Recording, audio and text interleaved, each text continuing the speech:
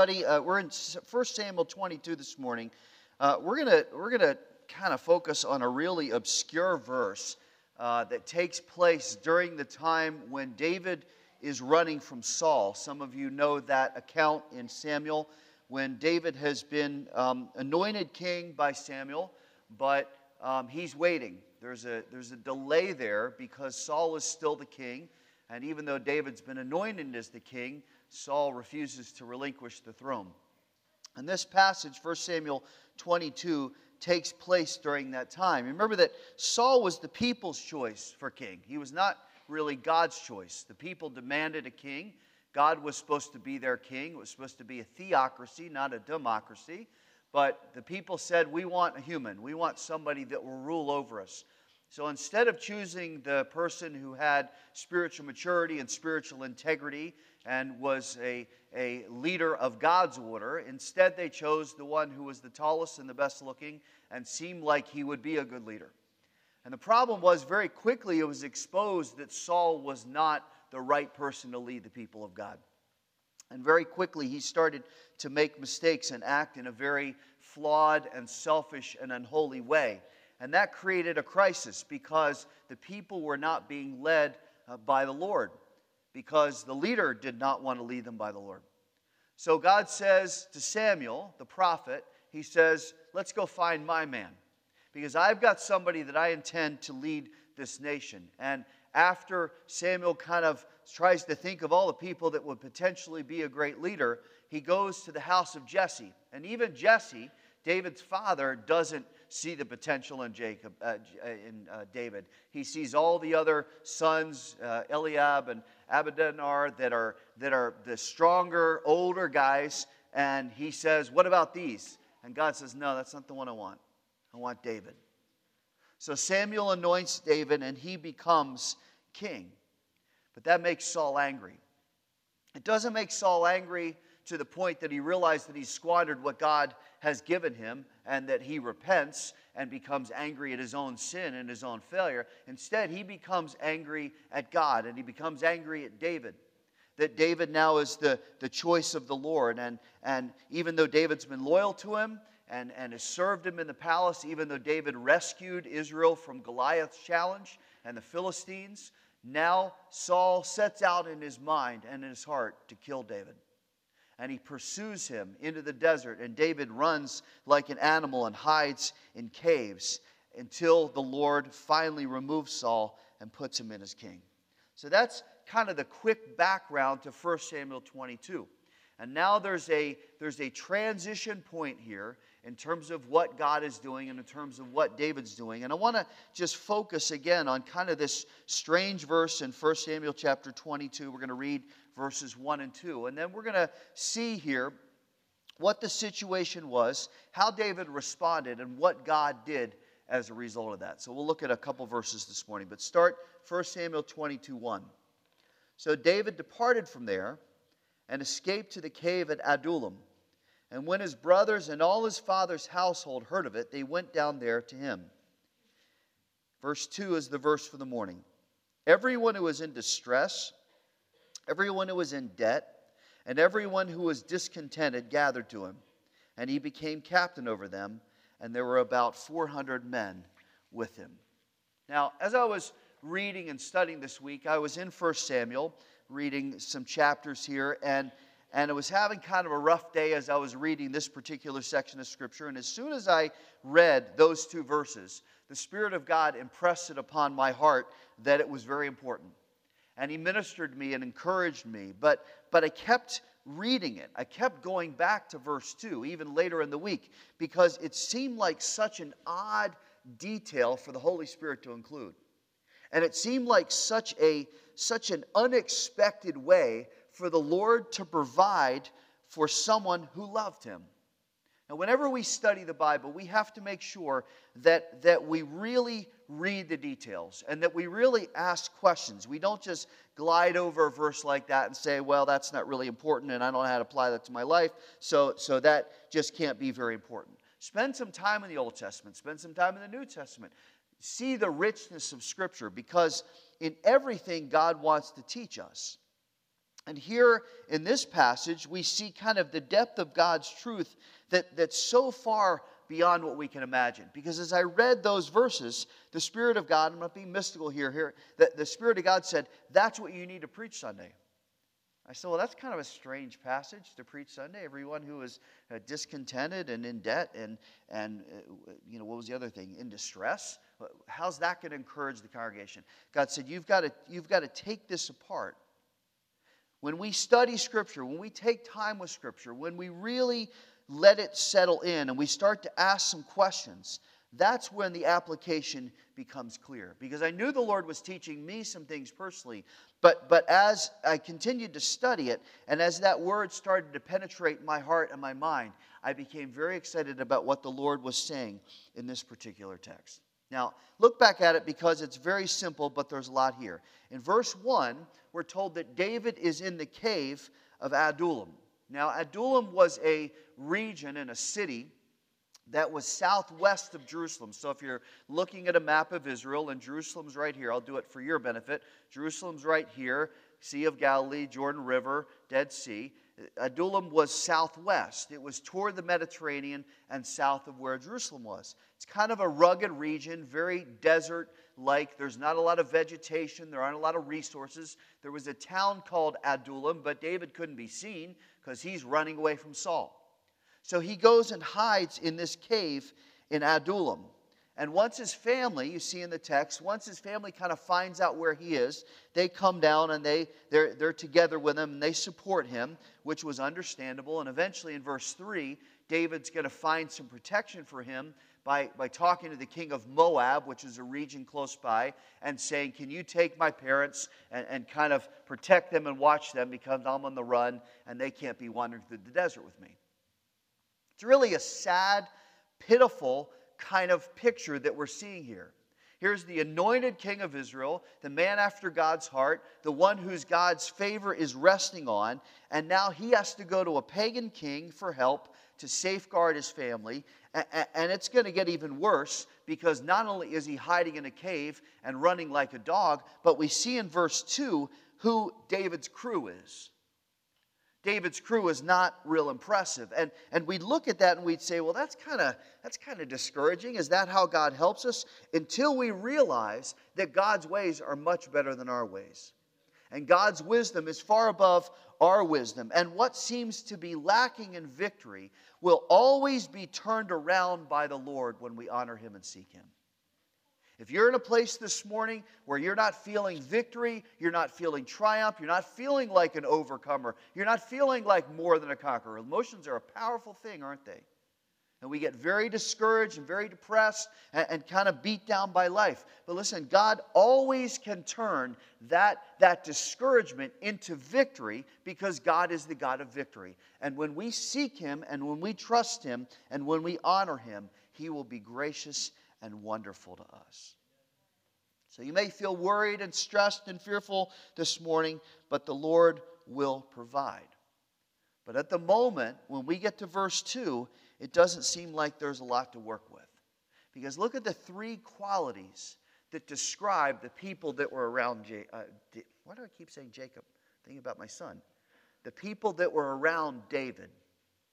Now look at this, because this is not cheery in any way. It says, everyone who is in distress, everyone who is in debt, and everyone who was discontented gathered to David. Now that's the team you want to work with, right? All right, let's gather everybody. Let's put together a team. We got to fight Saul. Let's get everybody who's in distress and everybody who's in debt and everybody who's discontented. You can just feel the joy, right? You can just feel the energy and the power of this bunch of people. And again, this seems like such a strange detail that as I read it, I kept coming back and saying, Lord, did I read that right? Is this how you're helping and providing for David? Because he's facing these huge armies that Saul has, who are trained, equipped, who have all the weaponry. They're confident in their ability to fight. They vastly outnumber who David has. David has 400 people, and these guys are stressed and frustrated and discouraged and lifeless. So how in the world is David going to get any victory over this? But it says he gathered those who were distressed, who were in debt, and those who were discontented, and he became the captain over them. Now, ask yourself, because these are the questions we want to ask of the text. What's in David's mind at this point? What's he thinking? Is he starting to doubt the Lord? Is he starting to question whether or not he's really going to become king? Is he incredulous that God wouldn't bring him people who are strong and who are warriors and who are full of faith and who are victorious in the way they're living and who come and can encourage him? Instead, he's got the people who are discouraged and distressed and frustrated and beaten down and kind of, they're just walking around with their shoulders hung. I mean, the Spirit doesn't give that detail for no reason, right? It's important that he includes that. So let's get some insight into what David's thinking. Keep your place here and go over to Psalm chapter 142. Psalm chapter 142. And the reason I want to take you to Psalm 142 is David wrote this psalm when he was at the cave at Adullam. This is what's coming out of David's heart. Well, we know who's around him. We know his situation. We know he's given his family over to somebody else to watch them. So if we're trying to get inside the mindset of David at this point, we have to say, what's he thinking? Well, Psalm 142 tells us exactly what he's thinking. Let's read verses 1 to 4. I cry aloud with my voice to the Lord. I make supplication with my voice to the Lord. I pour out my complaint before him. I declare my trouble before him. When my spirit was overwhelmed within me, you knew my path. In the way where I walk, they've hidden a trap for me. Look to the right and see, for there's no one who regards me. There's no escape for me, and no one cares for my soul. Any questions about how David's feeling here? Look at the words that he uses. Complaint, trouble, my spirit is overwhelmed.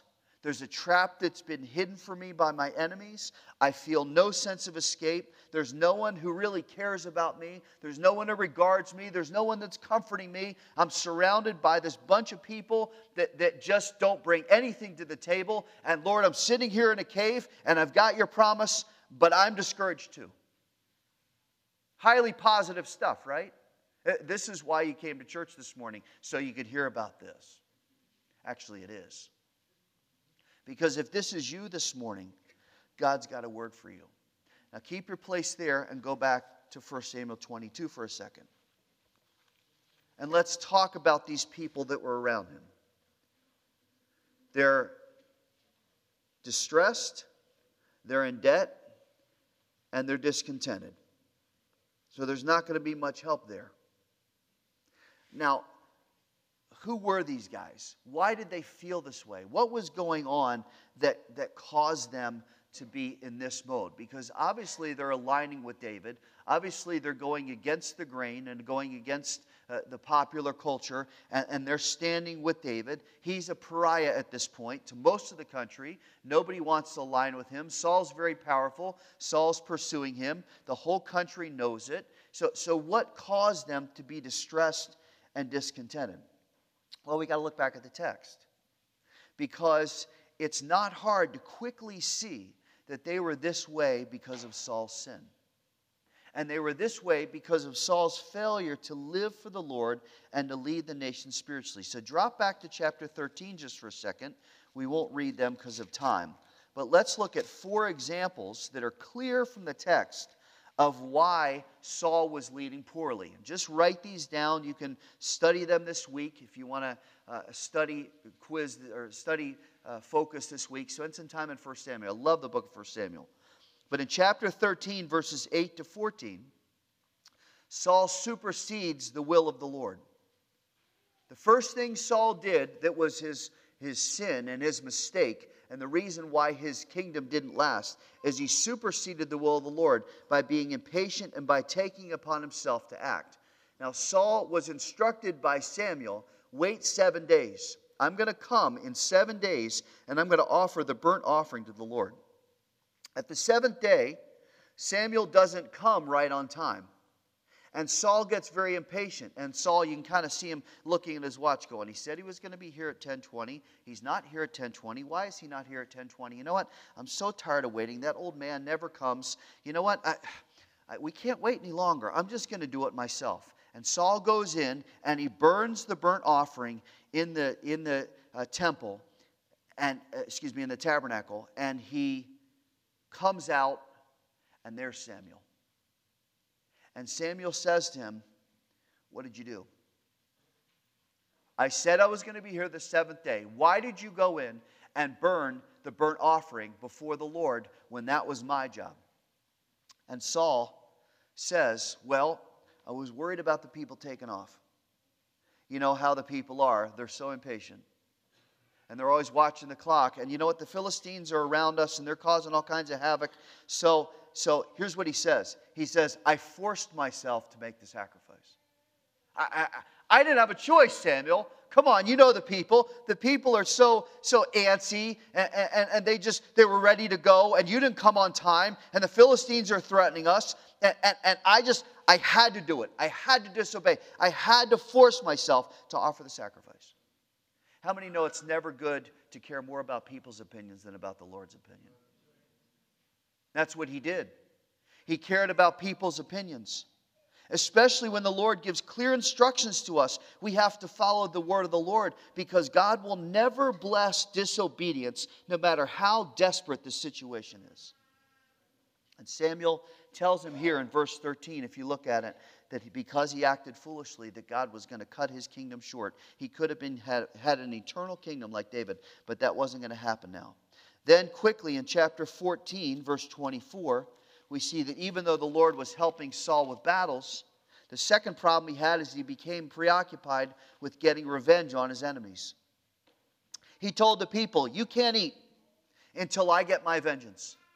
We got some battles to fight, and because I want to win these, and because it's important that I get vengeance against my enemies, nobody's going to eat until I get my vengeance." Now that was a foolish and self-serving command, and it created an issue because later his son Jonathan, who hadn't heard about it, came in from battle, and he was hungry, and he found some honey, and he ate it. And Saul was so warped in his mind and so twisted in terms of following something that wasn't right that he says, "Jonathan, I've got to kill you." His own son.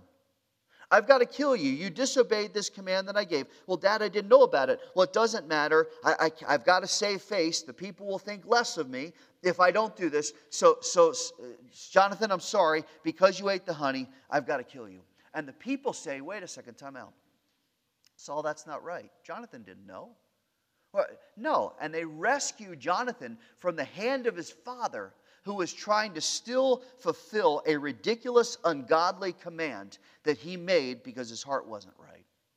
Then you see third in verses 47 to 52, same chapter, that Israel's in constant war. Israel's in constant war because of Saul's spiritual immaturity, and the war is against the Philistines. Anytime you see war by Israel against the Philistines in the Old Testament, it signals a spiritual problem. The Philistines were Israel's arch rivals. And you see them fight the Moabites and the Canaanites and the Perizzites and the Hittites. There are a lot of people that Israel fight in the Old Testament. But when you see the Philistines, that's God saying there's a spiritual problem, and I'm sending your arch rivals in to deal with it. So Israel's in constant war with the Philistines because of Israel's sin and because of Saul's rebellion. And the people now were in rebellion because their leader was in rebellion.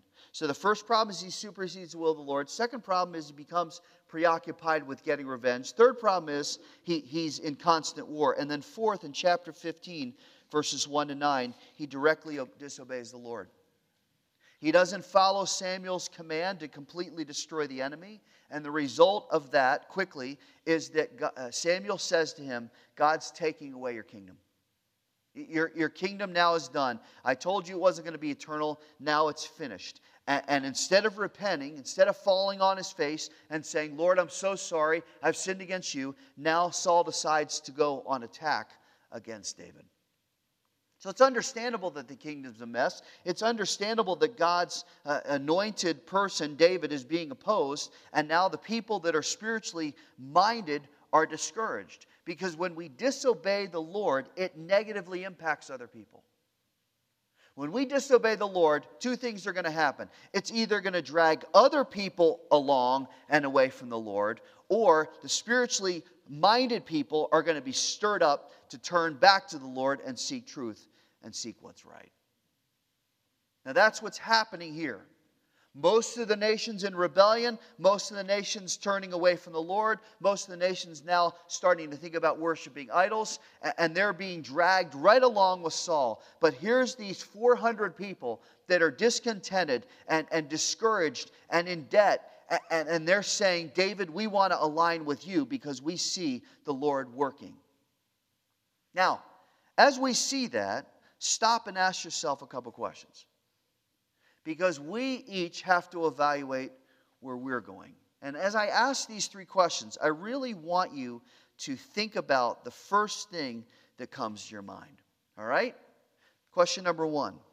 What distresses you? What distresses you? What burdens you? What causes you grief? Second question. What's the debt that preoccupies your heart and mind this morning? What's got you concerned, or what are you thinking about in terms of debt? And third, what are you discontented about? What are you discontented about? Now, it is very likely that our immediate innate reaction to each of those questions is directed toward ourselves and toward our situation. Problems in our life, bills we can't pay, personal frustration, relationship problems, health issues, whatever. That's innate in us. That's kind of the immediate burden that comes to our mind is our problems and the things that we're dealing with. And the danger of that is if we become more focused on that instead of focused on the Lord's provision, it will mess us up spiritually and personally. Now again, that's natural to us. That's our humanity. But as believers, we're told that we have a new nature. We're told that we have a renewed mind. We're told that the Word and the Spirit of God tell us what's right. And that should change not only our focus, but it should change what we're burdened about. So let me kind of tell you what the Lord put on my heart as I read this text. Instead of being distressed about our problems, we should be distressed about sin. We should be distressed about how it damages our lives, how it damages relationships, how it damages the world. The spiritual state of the world this morning is not holy, and it's not godly, and it's not biblical. And you know what? We should be distressed about that. And it should humble us, and it should break us. Instead of becoming more arrogant or self-righteous or self-centered, it should humble us. We should be distressed this morning about sin. Instead of being preoccupied about the debt that comes from our possessions, we should be overwhelmed by the debt that was paid by Jesus Christ. We should be humbled by how unworthy we are of His grace and His mercy. And then we should be so full of praise and gratitude and Romans 1 type of worship where we're not conformed to the world, but we're transformed by the renewing of our minds. The debt that we should be burdened about this morning is the debt that Jesus had to pay to free us from sin. And then, what are we discontented about? Instead of being discontented about our lives and our relationships and not getting our way, we should be discontented with the spiritual status quo in our life. We should be discontented with stunted maturation. We should be discontented with seeing people around us not know Christ and not live for Christ. And that should push us to spiritual maturity, and it should push us to evangelism, and it should push us to discipleship and see believers come to Christ and grow in their faith. Now, I don't know about you, but I want to think that way. You say, well, that's unrealistic, Paul, and I've got so many issues, and you don't know the bills I have to pay. Yeah, I do. But what are we burdened about? What's more important? That we're burdened about our problems, or that we're burdened about the things of the Lord who can deliver us from any of those problems? I want to be distressed and in debt and discontented about the things that the Lord cares about instead of what I care about. I want to be burdened with the Spirit and what the Spirit wants instead of burdened with myself. I want a heart that's restless for the Lord to work. Restless for the Lord. Lord, come on now. You've got to work. I was feeling that as we were worshiping. I was just praying to the Lord saying, God, you've got to work now. Come on. You've got to move in our midst. You've got to move in our hearts. You've got to build praise in our hearts. You've got to get us hungry for you, because if we're not, we have no hope. Now, how does that happen? How does that come about? What will cause our hearts to be in that place and to stay there? Well, when we look very quickly at what David does after 1 Samuel 22:2. There are 6 actions, and I want to do these very quickly, and I want you to write them down. There are 6 actions that he takes that speak both to his spiritual character and his spiritual priorities. These are critical steps if we're going to be burdened for the things of the Lord. And they're very familiar. I'm only going to take maybe 90 seconds, 2 minutes on each one. But these are critical steps that we have to take so that we will have our hearts in the right place. First of all, go to chapter 22 and verse 3. And let's see, first of all, that David committed himself to wait for the Lord's direction. David committed himself to wait for the Lord's direction. It says, David went there from Mizpah of Moab, and he said to the king of Moab, please let my father and my mother come and stay with you until I know what God will do for me. That one phrase says so much about David's faith, that he had determined in his heart that he was going to wait for the Lord's direction, that he was going to rest and wait for the Lord to work. You know, it says in Isaiah that when we wait upon the Lord, that's when our strength gets renewed. So David says, look, I got a situation here, and even though it seems counterintuitive, and my mind is telling me to rush ahead and try to solve the problem because I'm pretty smart and I'm a warrior and I can probably figure out a tactical way to deal with this crisis, and even though it's uncertain, I'm sure God will help me if I just kind of move forward without Him. He realizes that there's nothing better than waiting on the Lord. So even though he's on the run and he's hiding and the king wants to kill him, and he's got this motley bunch of 400 people who are depressed and despondent. And even though he has to ferret his mom and dad to the pagan king of Moab, and there's no sign that he's going to become king anytime soon. If that was our situation, how would you and I react? Here's what David does. He says, I'm waiting until the Lord shows me what to do. You're not going to move me off of that. I'm going to wait until God shows me what He's going to do. Now that's faith. That is spiritual maturity. And if you and I can learn, if we can learn, that's the word the Bible says, to walk by faith, and we can learn to be content in all things, no matter what the circumstances, then God will lead us clearly and faithfully and in His perfect timing. David's in crisis, and he says, nope, nobody talk to me. I'm just going to wait until God shows me what to do. Commit yourself today to following the Lord's direction. Commit yourself to being patient and wait for the Lord to work. Second thing, David sought mature spiritual counsel. Chapter 22, verse 5. Again, you can read these this week. The prophet Gad said to David, do not stay in the stronghold, depart and go into the land of Judah. So David departed and went to the forest at Hereth. Doesn't seem like an important detail, right? Hey, go over here. David went over there. Why does the Holy Spirit take time to explain that? Well, it shows that David had this prophet Gad who was giving him an extra level of spiritual discernment, so David made the right decision. How many know that you can never have enough godly counsel in your life? You can never have enough people speaking truth into you. And notice that David does this even though he's already close to the Lord, even though he's already a prophet, and even though God has already said, you're my king, you're my man, you're the one who's going to lead. So why does David need extra counsel? David needs extra counsel because he knows temptation. And he knows spiritual warfare. And he knows how powerful self is. So as he's seeking the Lord, as he's waiting on the Lord, he says to another godly person, what should I do? Give me some counsel here. And Gad says to him, go. Go to that place. Second thing is to seek godly counsel. Third, David endured of the Lord.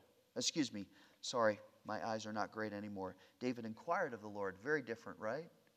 David inquired of the Lord, and he does this 4 times. Go to chapter 23 and verse 2. Start in verse 1. Then they told David, behold, the Philistines are fighting against Keilah and are plundering the threshing floors. So David inquired of the Lord, saying, shall I go and attack these Philistines? The Lord said to David, go and attack the Philistines and deliver Keilah. But David's men said to him, behold, we're afraid here in Judah. How much more if we go to Keilah against the rank of the Philistines? Then David inquired of the Lord once more. And the Lord answered him and said, arise, go down to Keilah, for I will give the Philistines into your hand. Now go over to chapter 23 and verse 11. Will the men of Keilah surrender me into his hand? Start in verse 10. Then David said, O Lord God of Israel, your servant has heard for certain that Saul is seeking to come to Keilah. Now that they're there, now that they're winning the battle, now Saul found out and he's going to come down. Saul's seeking to come to Keilah to destroy the city on my account. Will the men of Keilah surrender me into his hand? Will Saul come down just as your servant heard? In other words, I came down here, I'm helping the people of Keilah, I beat the Philistines, now Saul found out, are the people going to give me up? The Lord said, he will come down. Then David said, will the man of Keilah surrender me and my men into the hand of Saul? And the Lord said, they will surrender you. 4 times in the matter of 12 verses, David inquires of the Lord. David says, Lord, I need your direction. I need your help. Every time before he advanced against the enemy, you see throughout the Old Testament, David prayed fervently. This was a pattern with David. Now, you say, why did he pray twice? God told him the first time he was going to do it, so why did he come back and pray the second time? Well, he heard the opinion of people who didn't have any faith, for one thing. But the real reason is not that David didn't hear from the Lord, or he was scared what the people thought, or because he wanted God to try to approve his plans. He did it because he wanted to be so sure that the Lord was with him. Is that a quality, honestly, think about this. Is that a quality that describes each of us? That we want to be so sure, Lord, here's the next step. It seems like it's logical. It seems like what I'm supposed to do. But Lord, I'm not moving forward until you approve it. And even when you answer me and tell me, I'm going to ask you again, because I want to make sure that I am hearing you correctly. And you know what's powerful about prayer? Every one of the 4 times that David asked, God answered. If you keep seeking the Lord, and I keep seeking the Lord, we keep saying, Lord, give us direction. Lord, show us what to do. Lord, is this right? Lord, is this my next step? Do you think God's going to say, I don't really feel like responding to you today because it's a Sunday and I'm off? Or I got a game to watch at 3, so can you get back to me tomorrow? Now, I know I'm being facetious, but I think sometimes we treat prayer like that. Like, well, I'll pray, but I don't think God's going to. No, when we pray, God answers. That's how it works. That's the equation. You call, I'll answer. So David prays 4 times, and God answers each of the 4 times. And if you look back at Psalm 142 later, you'll see in the last 3 verses, after David was so distressed and said, nobody cares about me, nobody's helping me, nobody wants to be with me, he prays with confidence. He says, Lord, you're my refuge, and Lord, you're my portion, and Lord, you hear and deliver, and Lord, your mercy and your blessings are abundant. In other words, everybody else let me down. These guys that are with me, these 400, boy, Lord, I can't even believe these guys. They bring nothing, but Lord, you're faithful. Number 4, quickly, David defended what was right. Oh, this is so important. This is so important. Chapter 23, verse 5. So David and his men went to Keilah and fought with the Philistines, and he led away their livestock and struck them with a great slaughter. Then David delivered the inhabitants of Keilah. When David saw injustice, when people were being persecuted and treated unfairly, as the Philistines were doing to the people of Keilah, he went and fought evil, and God gave him victory. Listen, it is never easy to challenge sin, and it is increasingly difficult to stand for what's right, but that's our calling. And we can't shy away from it. And again, when we do this, the Lord doesn't leave us on our own. Why? Because the battle is whose? Tell me. The battle's the Lord's. It's not my battle. It's not your battle. The spiritual warfare that we're in, that's not us against the devil. It's the devil against the Lord. And the more you walk with the Lord, the more intense the battle's going to get. Because the devil hates God, and God's already defeated the devil. The battle is the Lord's. So if you're in the middle of it, call on the name of the Lord, defend what's right, and you know what? When we do that, God will defend us, and God will help us, and He'll show us deliverance, and He'll show us victory. That's what He does for David. Number 5, David didn't seek revenge. I wish we had time to develop this, but we don't. Chapter 24, verse 4. Chapter 24, verse 4. David's hiding in a cave, verses 1 and 2. And Saul comes in to go to the bathroom. That's what the text says. And David and his men are way back in the cave. And look at what they say when they realize that Saul's up there. The men of David said to him, "Behold, this is the day." Oh, it sounds spiritual, doesn't it? "This is the day of which the Lord said to you, Behold, I'm about to give your enemy into your hand, and you shall do to him as it seems good to you." In other words, David, finally we've got him. He's been running after us and chasing us, and we're hiding in caves, and now you've got him in a vulnerable position. And David, now it's time. Now, go get him. This is the first of 2 times when there was an opportunity for David to kill Saul. And his friends are urging him, do it, do it, do it. Be very careful about counsel that you're not sure is 100% godly. Because Proverbs says twice that there's a way that seems right to us, but it actually leads to death.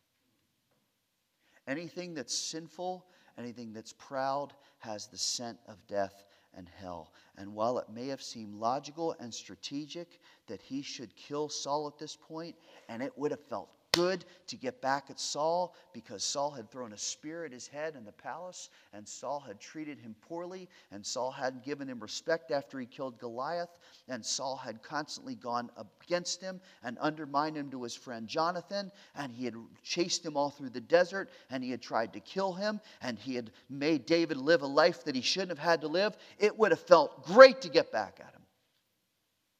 But that wasn't what God wanted. The enemy will constantly incite us. Listen now, very carefully. I'm almost done.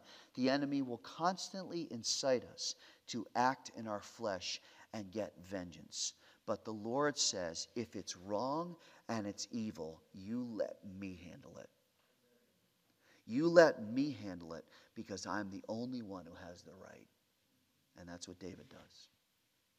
David says, I'm not going to do that. I'm not going to take vengeance against Saul. And that leads to the last thought. David was careful. Think about the first thing that Saul did. David was careful not to supersede God's plan to fulfill his own desires. Chapter 24, look at verses 6 and 7. So he said to his men, "Far be it from me, because of the Lord, that I should do this thing to my Lord, the Lord's anointed, to stretch out my hand against him, since he is the Lord's anointed." David persuaded his men with these words and did not allow them to rise up against Saul. And Saul arose, left the cave, and went on his way. David doesn't harm Saul. He goes up and he cuts off a piece of his robe. And even after that, he feels guilty because he thought, you know what, that's disrespectful and that's hurtful. And this is the one the Lord has anointed for this time. Now you say, well, David was anointed by Samuel. David was the right king. Yeah, but in David's mind, until he was sitting on the throne in Jerusalem, Saul was still the king, and he wasn't going to touch him. And notice, even though his friends are saying, come on, do it. Come on, David, go up there and kill him. You got him right now. You got him right where you want him. David says to them, and he persuades them. I love this word right here in verse 7. It says that he persuaded them not to harm Saul. See, David influenced people who came to him originally with frustration that things weren't right. And he said, no, that's not the way we're going to think. Are we influencing people to listen to the Lord and to do what's right and what's holy? Or are we exacerbating the situation by adding it in a way that's unholy? Which is it? I mean, what are we doing now? Are we training people? See, David only acted with righteous reasons, and that was very powerful. The influence that you and I can have on each other is profound, either positively or negatively. That shows in the fact that David took these people who were despondent, and he said, I'm going to teach you about faith. I'm going to teach you about God's provision. I'm going to teach you about righteous decision making. I'm going to teach you about following the Lord's will at all times. I'm going to teach you not to act in your flesh and not to get revenge, but to just follow what the Lord wants. What a contrast to Saul, who was impatient and selfish and openly disobeyed and sought revenge. And his life was in constant turmoil. And he even says to David at the end, and in this I'm done. When Saul goes out of the cave and David stands up in the mouth of the cave and he says, hey, Saul! Saul's like, wait, what? Is that you, David? Hey, Saul! We were in the cave. And I could have killed you. Let me show you how I could have killed you. Here's part of your robe. I didn't kill you. I didn't attack you because I'm trying to follow what the Lord says. And you're still God's anointed, even though you know I'm king. But you're still God's anointed. And you know what Saul says to him? Even unrighteous, arrogant Saul, he says, David, you're more righteous than I am, and God's going to help you. The influence that we can have on people when we are preoccupied with the Lord. What's your heart preoccupied with this morning? Is it what's not holy and what's not God's will? Or are you increasingly restless and hungry for the things of the Lord? That's such an important question. Let me say it one more time and I'm going to pray. Are you seeking after and preoccupied with what's not of the Lord? Or are you restless and hungry for the things of the Lord? In other words, are you Saul or are you David? That's an important question. And we have to evaluate that. Because how we answer that honestly will determine how we live. Let's close our eyes.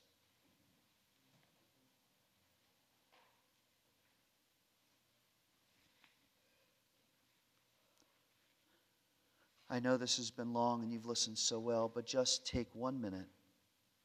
You and the Lord. Don't get distracted now. Don't start to put things away or get ready to leave. Just you and the Lord now, quietly. What's God saying to your heart this morning?